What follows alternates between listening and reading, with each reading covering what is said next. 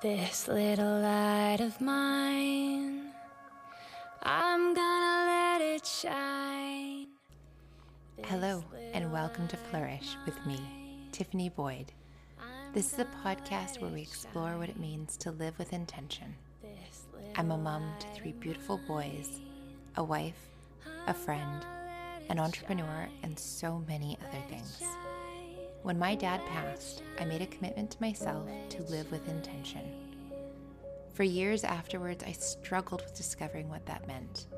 I felt uncomfortable giving myself permission or even figuring out how to honor that. What I do know and believe is that where attention goes, energy flows. This show will explore what it means to live with intention, seek to inspire you, and bring practical tools through stories and interviews that you can use to change your own life. Thank you for joining me and this wonderful community of women as we raise our vibration, honor ourselves, and live intentionally.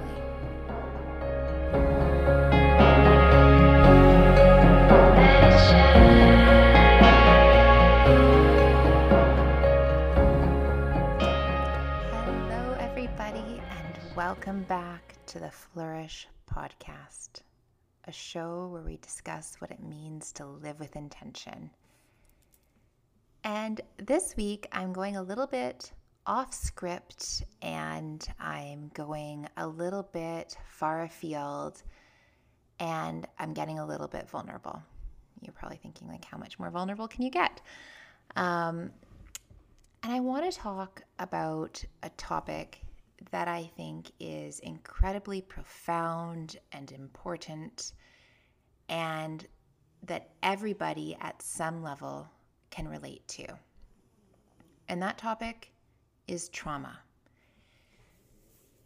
And I want to talk about it in the context of the manifestation journey and from the context of healing past trauma. Now, before I dive into this topic, I do want to say that I am not a licensed therapist. I am not a practitioner in any way, shape, or form.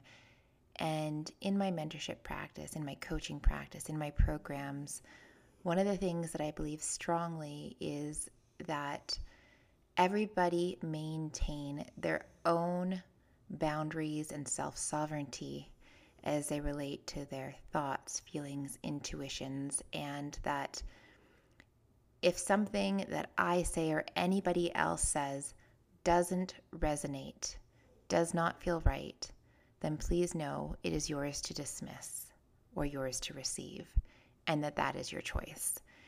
And because I know the topic of trauma in and of itself can be triggering for some people, I wanted to be honest that is what I am discussing today. And I'm going to share some reflections and a story, and then I want to talk about what I have personally done to heal past trauma, current micro traumas, and how I approach the topic. And like anything in life, as we grow and evolve and learn more, you know better, you do better. And so I'm sure this topic and my understanding and my practice will continue to evolve, but it's come up a lot. We are right now, as I'm recording this podcast, in the 3rd of 4 weeks in a manifestation program that I'm currently running. And in the 2nd and 3rd week of the program, we really dive into patterns of behavior and thinking and believing, and we explore the concept of thought and feelings and belief and how those things create and reinforce our reality, and that one of the best ways to start to understand how your subconscious programming is manifesting in your current reality is to look for patterns.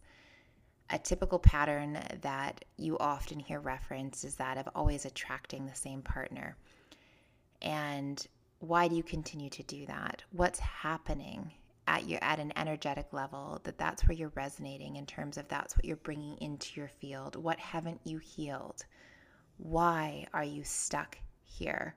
Or patterns of thought the way that limiting beliefs creep up and shape your perception of what is or isn't possible, what you are capable or not capable of. And a lot of the work, after you've become really clear about what you want to desire in manifestation, is creating new ways of thinking, feeling, and being so that you start to resonate at a different vibrational frequency, a higher vibrational frequency. And the way that you do that, of course, is breaking and interrupting old patterns. Now, these patterns are blocks that are holding us back. They're related to fear and the ego that truly just desires to keep us safe. The ego that knows that you're still alive because of the programming that's currently running in your subconscious. Therefore, the safest thing is to continue running that same programming because its sole interest is to keep you alive and safe, even if it's not doing as well as it can. And so you get stuck in this stage until you start to examine these wounds and this conditioning.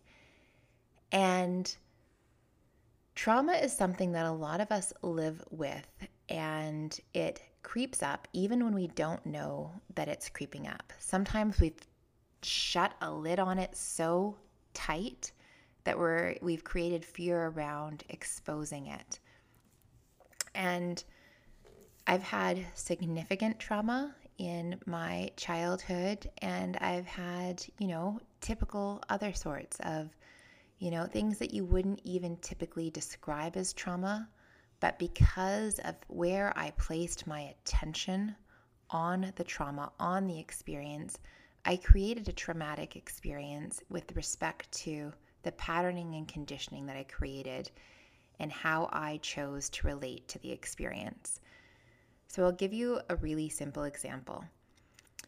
My first child was born on Christmas Day in 2013. And I remember earlier that December saying to my husband, as I was, 9+ months pregnant and so excited to welcome this baby, that all I wanted for Christmas that year was a baby.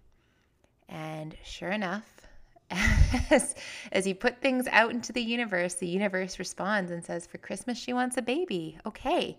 And so Christmas Day, our sweet little Hudson arrived.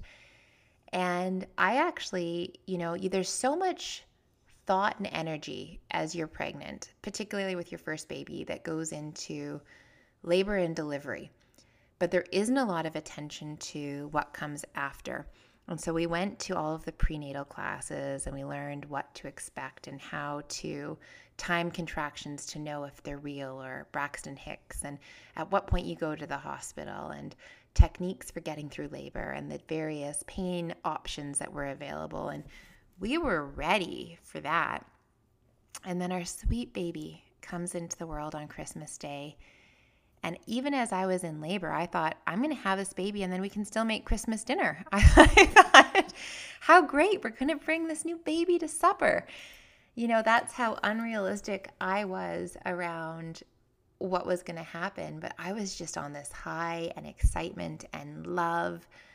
And that carried through, don't get me wrong. We didn't make dinner, although I really did think that we might make it to dinner. Because he was born early Christmas morning at 4 a.m. And we brought this baby home a day later, and it was really, really dark. We live in the northern hemisphere, and there are about 6 hours of light throughout the day at this time of year. It's the shortest daylight hours within the year. We're just around winter solstice. And on top of that, it was snowing day after day, so it was socked in and gray. And I hadn't really slept because I couldn't take my eyes off this baby. I labored throughout the night and into the morning, and then I just was so high on adrenaline and love and just even sort of anxiety around there's this new baby and this new being and this new way of being. And I couldn't even close my eyes for a second because I was worried I might miss something or I needed to do something, and I was so excited, and probably all I really needed to do was sleep, but I couldn't, and maybe I got a couple or a few hours here and there pieced together at the hospital, and they were very, very busy, and we were doing well, and so we went home that day, Christmas Day, with the baby, and we were home that evening, and here we are with this new little baby, and it's like your whole world changes and the center of your universe shifts, and everything you knew, although it's the same, feels different because now there's this beautiful baby that you're responsible for.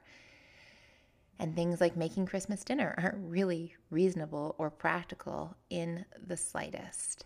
And so that first night home, again, I just really couldn't sleep because I wanted to make sure, that he was dressed warmly enough, but not too hot, and that his diaper wasn't too wet, and that he was breathing okay. And then we got, I think, about 50 visitors within the next 4 days, which was lovely, but thoroughly overwhelming when you're trying to master creating a connection with this new being and learning how to breastfeed and figuring out diaper changes and checking on the umbilical cord, and you're still, physically in pain and recovering and bleeding and just all of the things. And that stopped, and I still wasn't sleeping most nights because I had to keep checking on this baby, and my husband went back to work after about 5 days, and the current job that he was on was a 7-day-a-week, 12-hour-a-day, and here I was alone with this little baby, and we live out of town in the darkest time of year. And after about the first week or so, it became fairly apparent that he was incredibly colicky. And I had no context in terms of how much a baby cries or doesn't cry, so it just seemed like that was normal, that a baby would cry most of the day, and certainly you could never put him down if he was awake. So I spent all of my day holding a baby, which is not a horrible thing in the slightest, but often a baby that was crying in so much pain. The visceral reaction that you have when you're responsible for a new baby and they're hurting and you don't know what to do is almost one of the most unbearable forms of pain I have ever experienced. And on the spectrum of colic, I would say he was fairly high. He spent more time crying than not. And I was alone, so there was no trade-off. And I remember my beautiful girl, my puppy, she was 6 years old, Maya. She got so gray that year, just pacing back and forth as the baby cried because she could feel my energy and she was worried. And Maya and Hudson and I paced back and forth, and rocked back and forth, and paced back and forth. And I remember going to the grocery store for the first time, and he screamed the whole drive there, and, just being so anxious about, can we get through the store, and how will I manage to continue to think about what sort of groceries I need to put into the cart while I've got this screaming baby and everyone's going to look at me, and how do I also support him in the way that he needs to be supported and hold him. And it was just, so I got to the point where if I was going to the grocery store, I would take this mental prep before I'd go so I could be strong enough to endure it, because more than likely he was going to be screaming and people would constantly offer to help. And I just wanted to get through it and get out and just be in a safe space where I could at least manage my own discomfort with the situation and put that aside and not have to feel like somebody needs to worry about me while I'm just worried about him. I remember him screaming in the car nearly everywhere we drove and singing songs, trying to help, just trying to do anything to keep myself sane, because it hurt so bad hearing him cry the way he would cry. And it turned out he had a bit of a tongue tie and some gastric reflux, and he ended up with an infected umbilical cord. He just, honestly, everything that could go wrong would go wrong. And so I was starting to create this reinforced belief around his well-being that he's probably not okay. And even when he was totally okay, I was so anxious about the potential of him not being okay that I couldn't enjoy those moments because I was checking, because I was just waiting for the not okay to come. And That being said, there was still so much joy and love. And what I want to share about that is that what I was creating was a reinforced traumatic reaction and patterning in terms of my response to him, what it meant to be a mother. And it perpetuated to the point where I just struggled to sleep because I was so anxious, and I would check his breathing, and multiple times I thought for sure he's not breathing properly, and I would video him, and even ended up one night at the ER because I was sure that his breathing wasn't regular, and I'd taken a video and I'm showing the nurses. And if you're a nurse, you've probably seen a mother or two like me, or maybe not, but just so worried. And I remember sitting with him and thinking, like trying to be rational, because it hurt so much to have him cry the way that he cried, and thinking like, he will eventually stop crying. There's going to be a time where he gets older where he stops crying, because you literally do not believe that your baby will ever stop crying when they've been colicky. And so I thought, like, I've never met a teenager that just cries all day. So surely he's going to stop at some point, even if it's like when he's 13. There's going to be a time in his life where he's not crying. And I remember repeating the mantra, this too shall pass, this too shall pass, this too shall pass.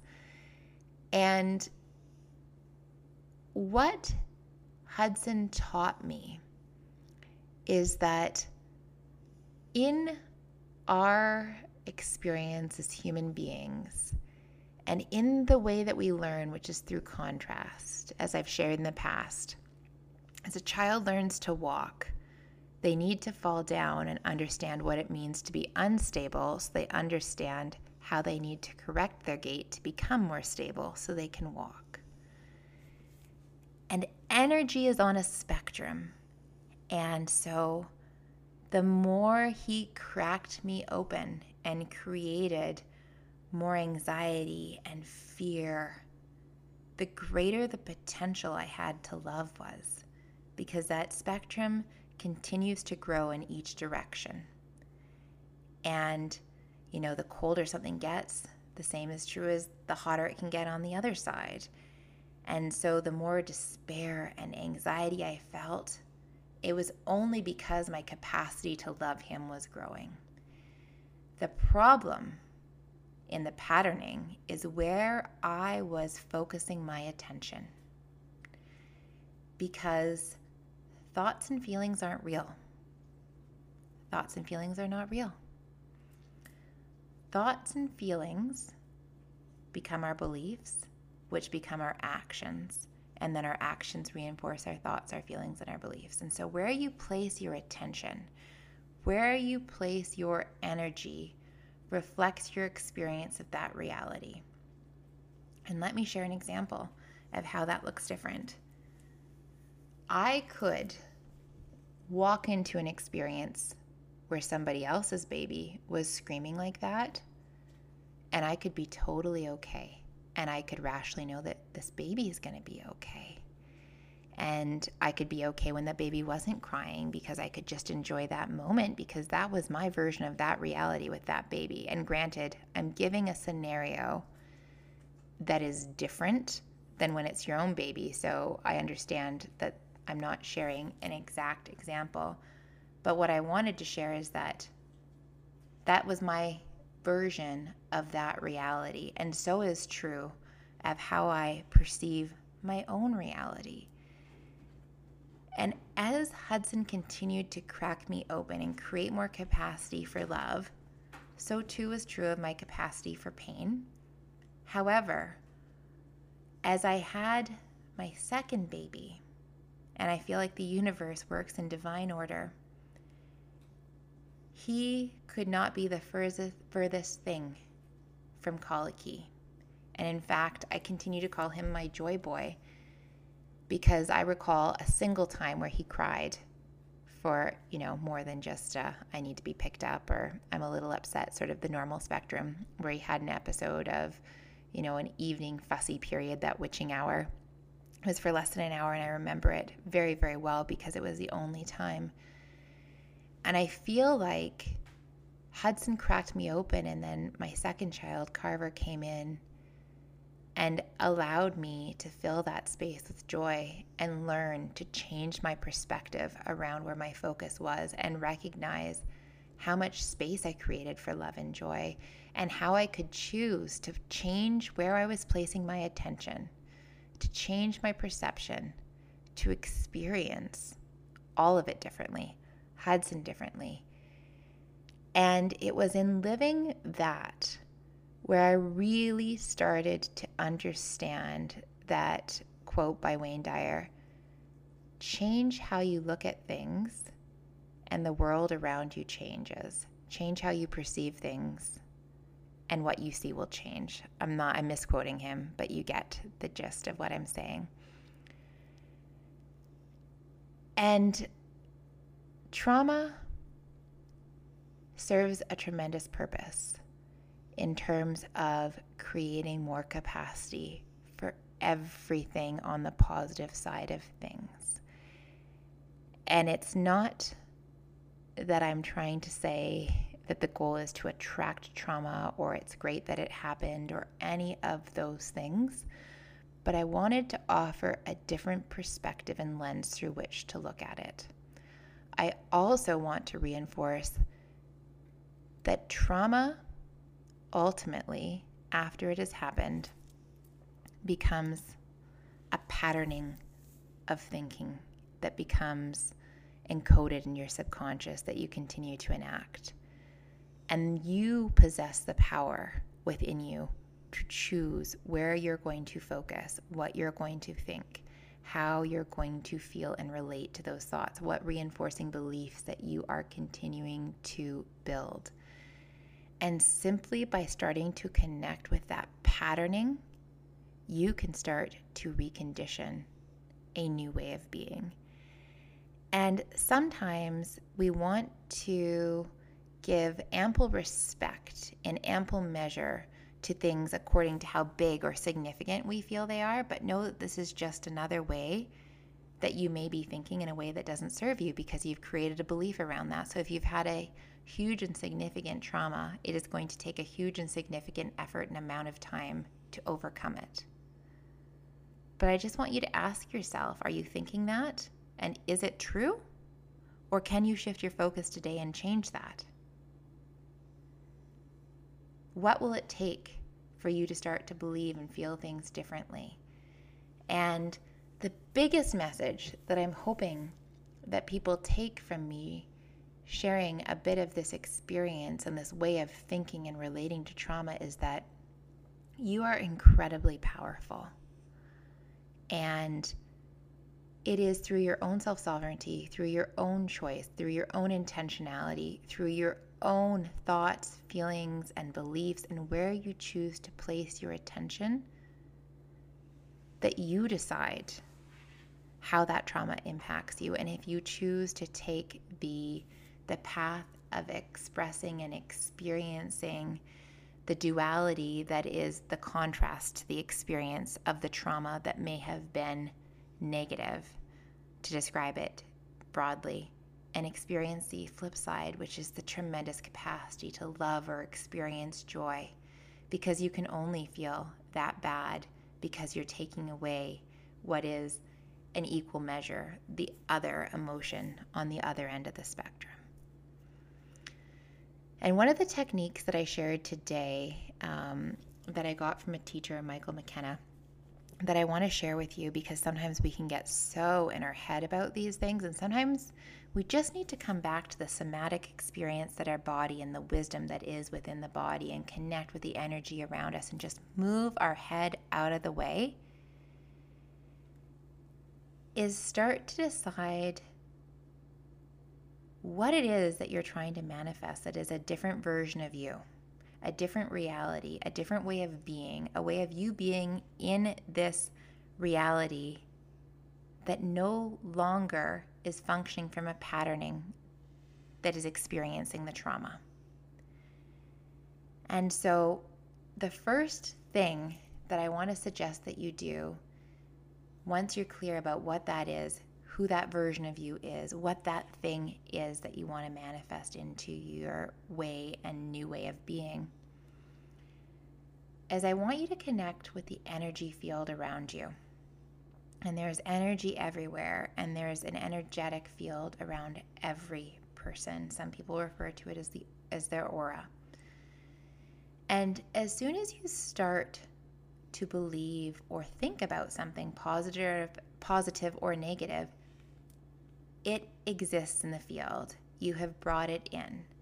And once you bring it in to your physical being and assimilate it with your own energy so that you're resonating at the same vibrational frequency, it will come to be. But as soon as you are brave enough to think or believe it, whether subconsciously or consciously, it's in the field. And so there's a fear of the trauma experience. There's a fear related to the block of that contrasted version of you that you want to become. And so put your arm out. It doesn't matter what arm. You can't do this wrong. Don't overthink it. Just put your arm out into the field until you feel the fear. It's going to feel a little bit different than the rest of the air. You might feel all of a sudden that there's a little bit of pressure, a little bit of tension as you move your hand through the air and through the field. It might feel a little bit spongy. It might feel a little bit heavy, and it's subtle. And as you do this over and over again, you are going to start to become more subtly aware in your awareness. And know that if you think maybe you found it, it's there. You can't do this wrong. And as soon as you find it, what I want you to do, because when fear is in the physical form in the field and you've found it, it's very vulnerable. It has no strength because you haven't attached attention, focus, meaning, feelings, thoughts, belief to it and brought it into your being. It's just something out in the field. So I want you to clap it away.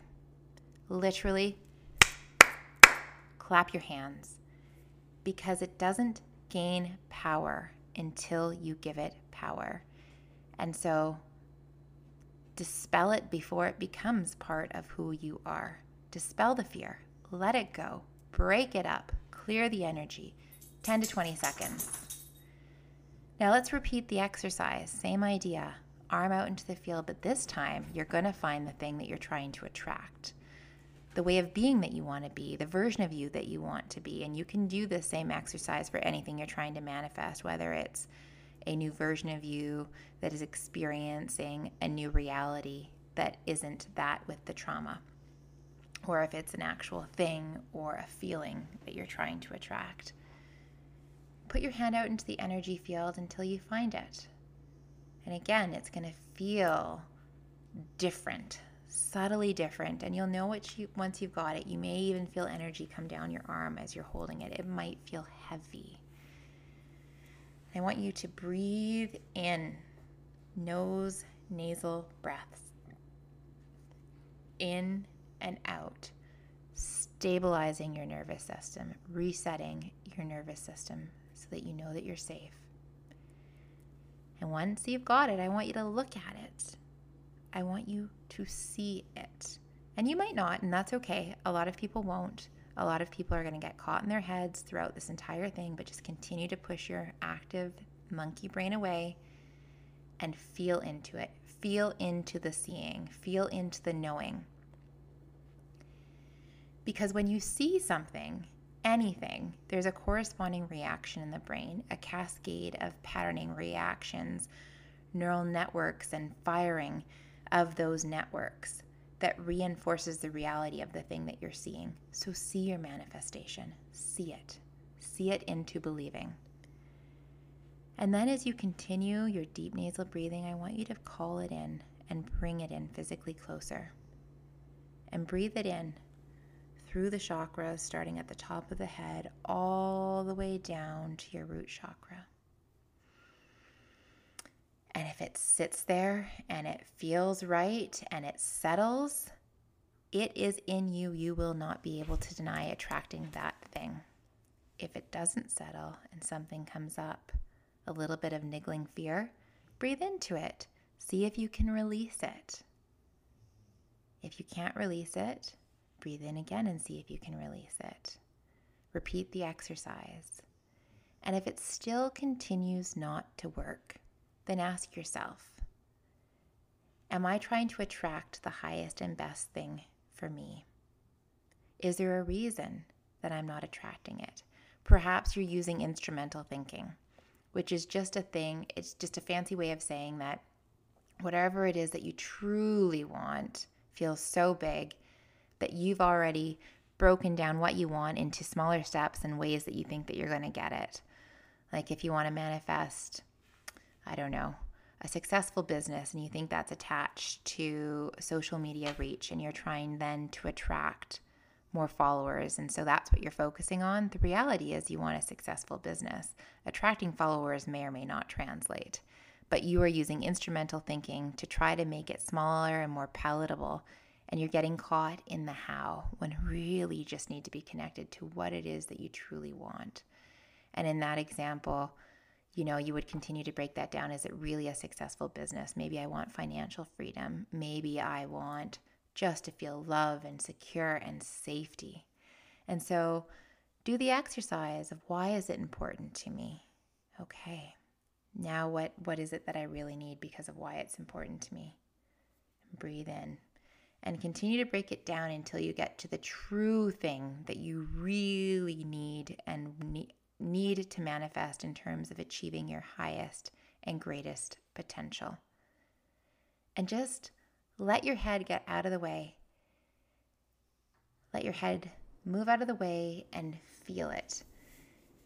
And as you do this work, as you do the work to unblock yourself, as you do the work to uncover these traumas and how they're coming up in all these little patterns in your life that you didn't even realize because they were subconscious ways of thinking and being, and you're seeing the patterns and you're breaking them, you're going to start to feel it move through your body. It's going to start to come up. It's going to come up in the forms of tests.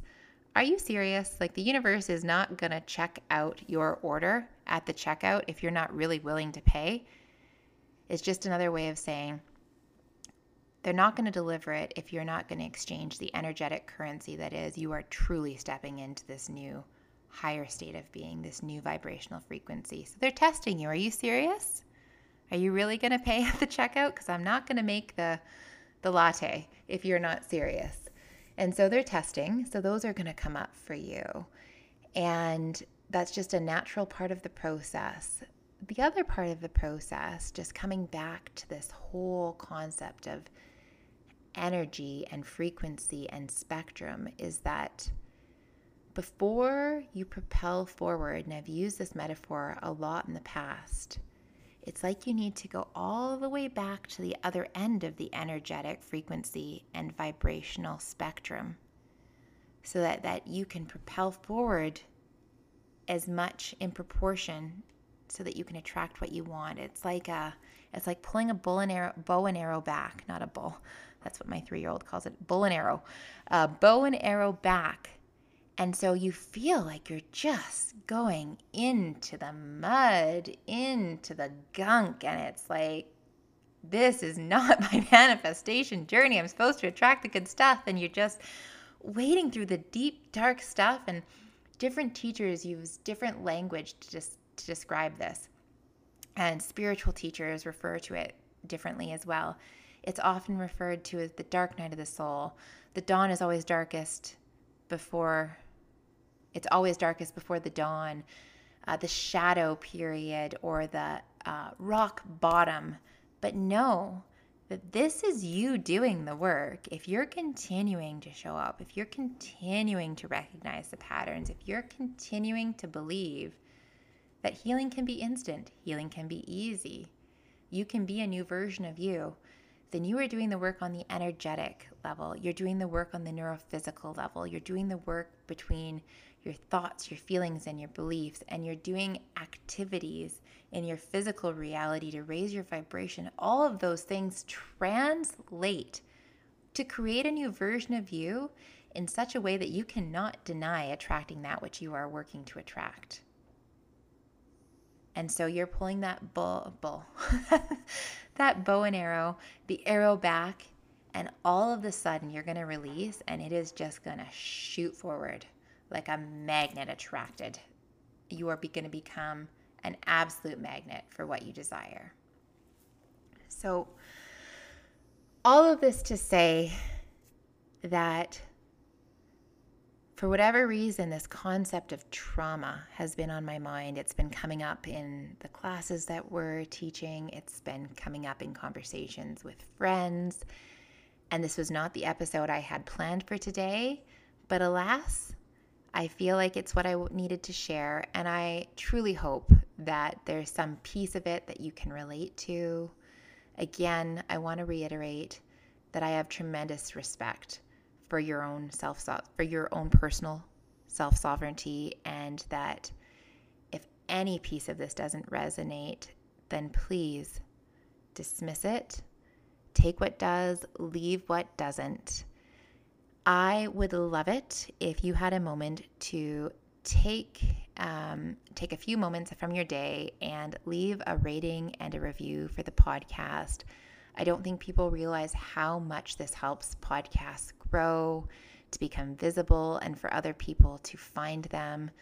So if you're enjoying this, please tell a friend, or just take even 30 seconds to write a quick review and leave a rating. It means so much. So thank you for doing that in advance.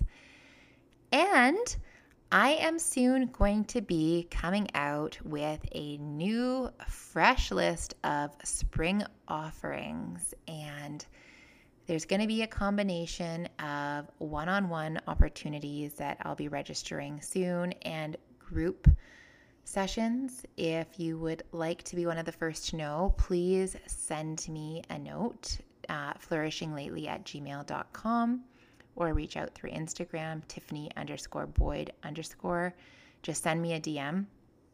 I'm just pulling the final details together, but I'm really, really excited about what we've got coming in the spring. So as always, I want to thank you, one of your most valuable commodities, your time, and spending it here with me. As always, I hope that you're flourishing lately. Have a great day. I'm gonna let it shine, this little light of mine.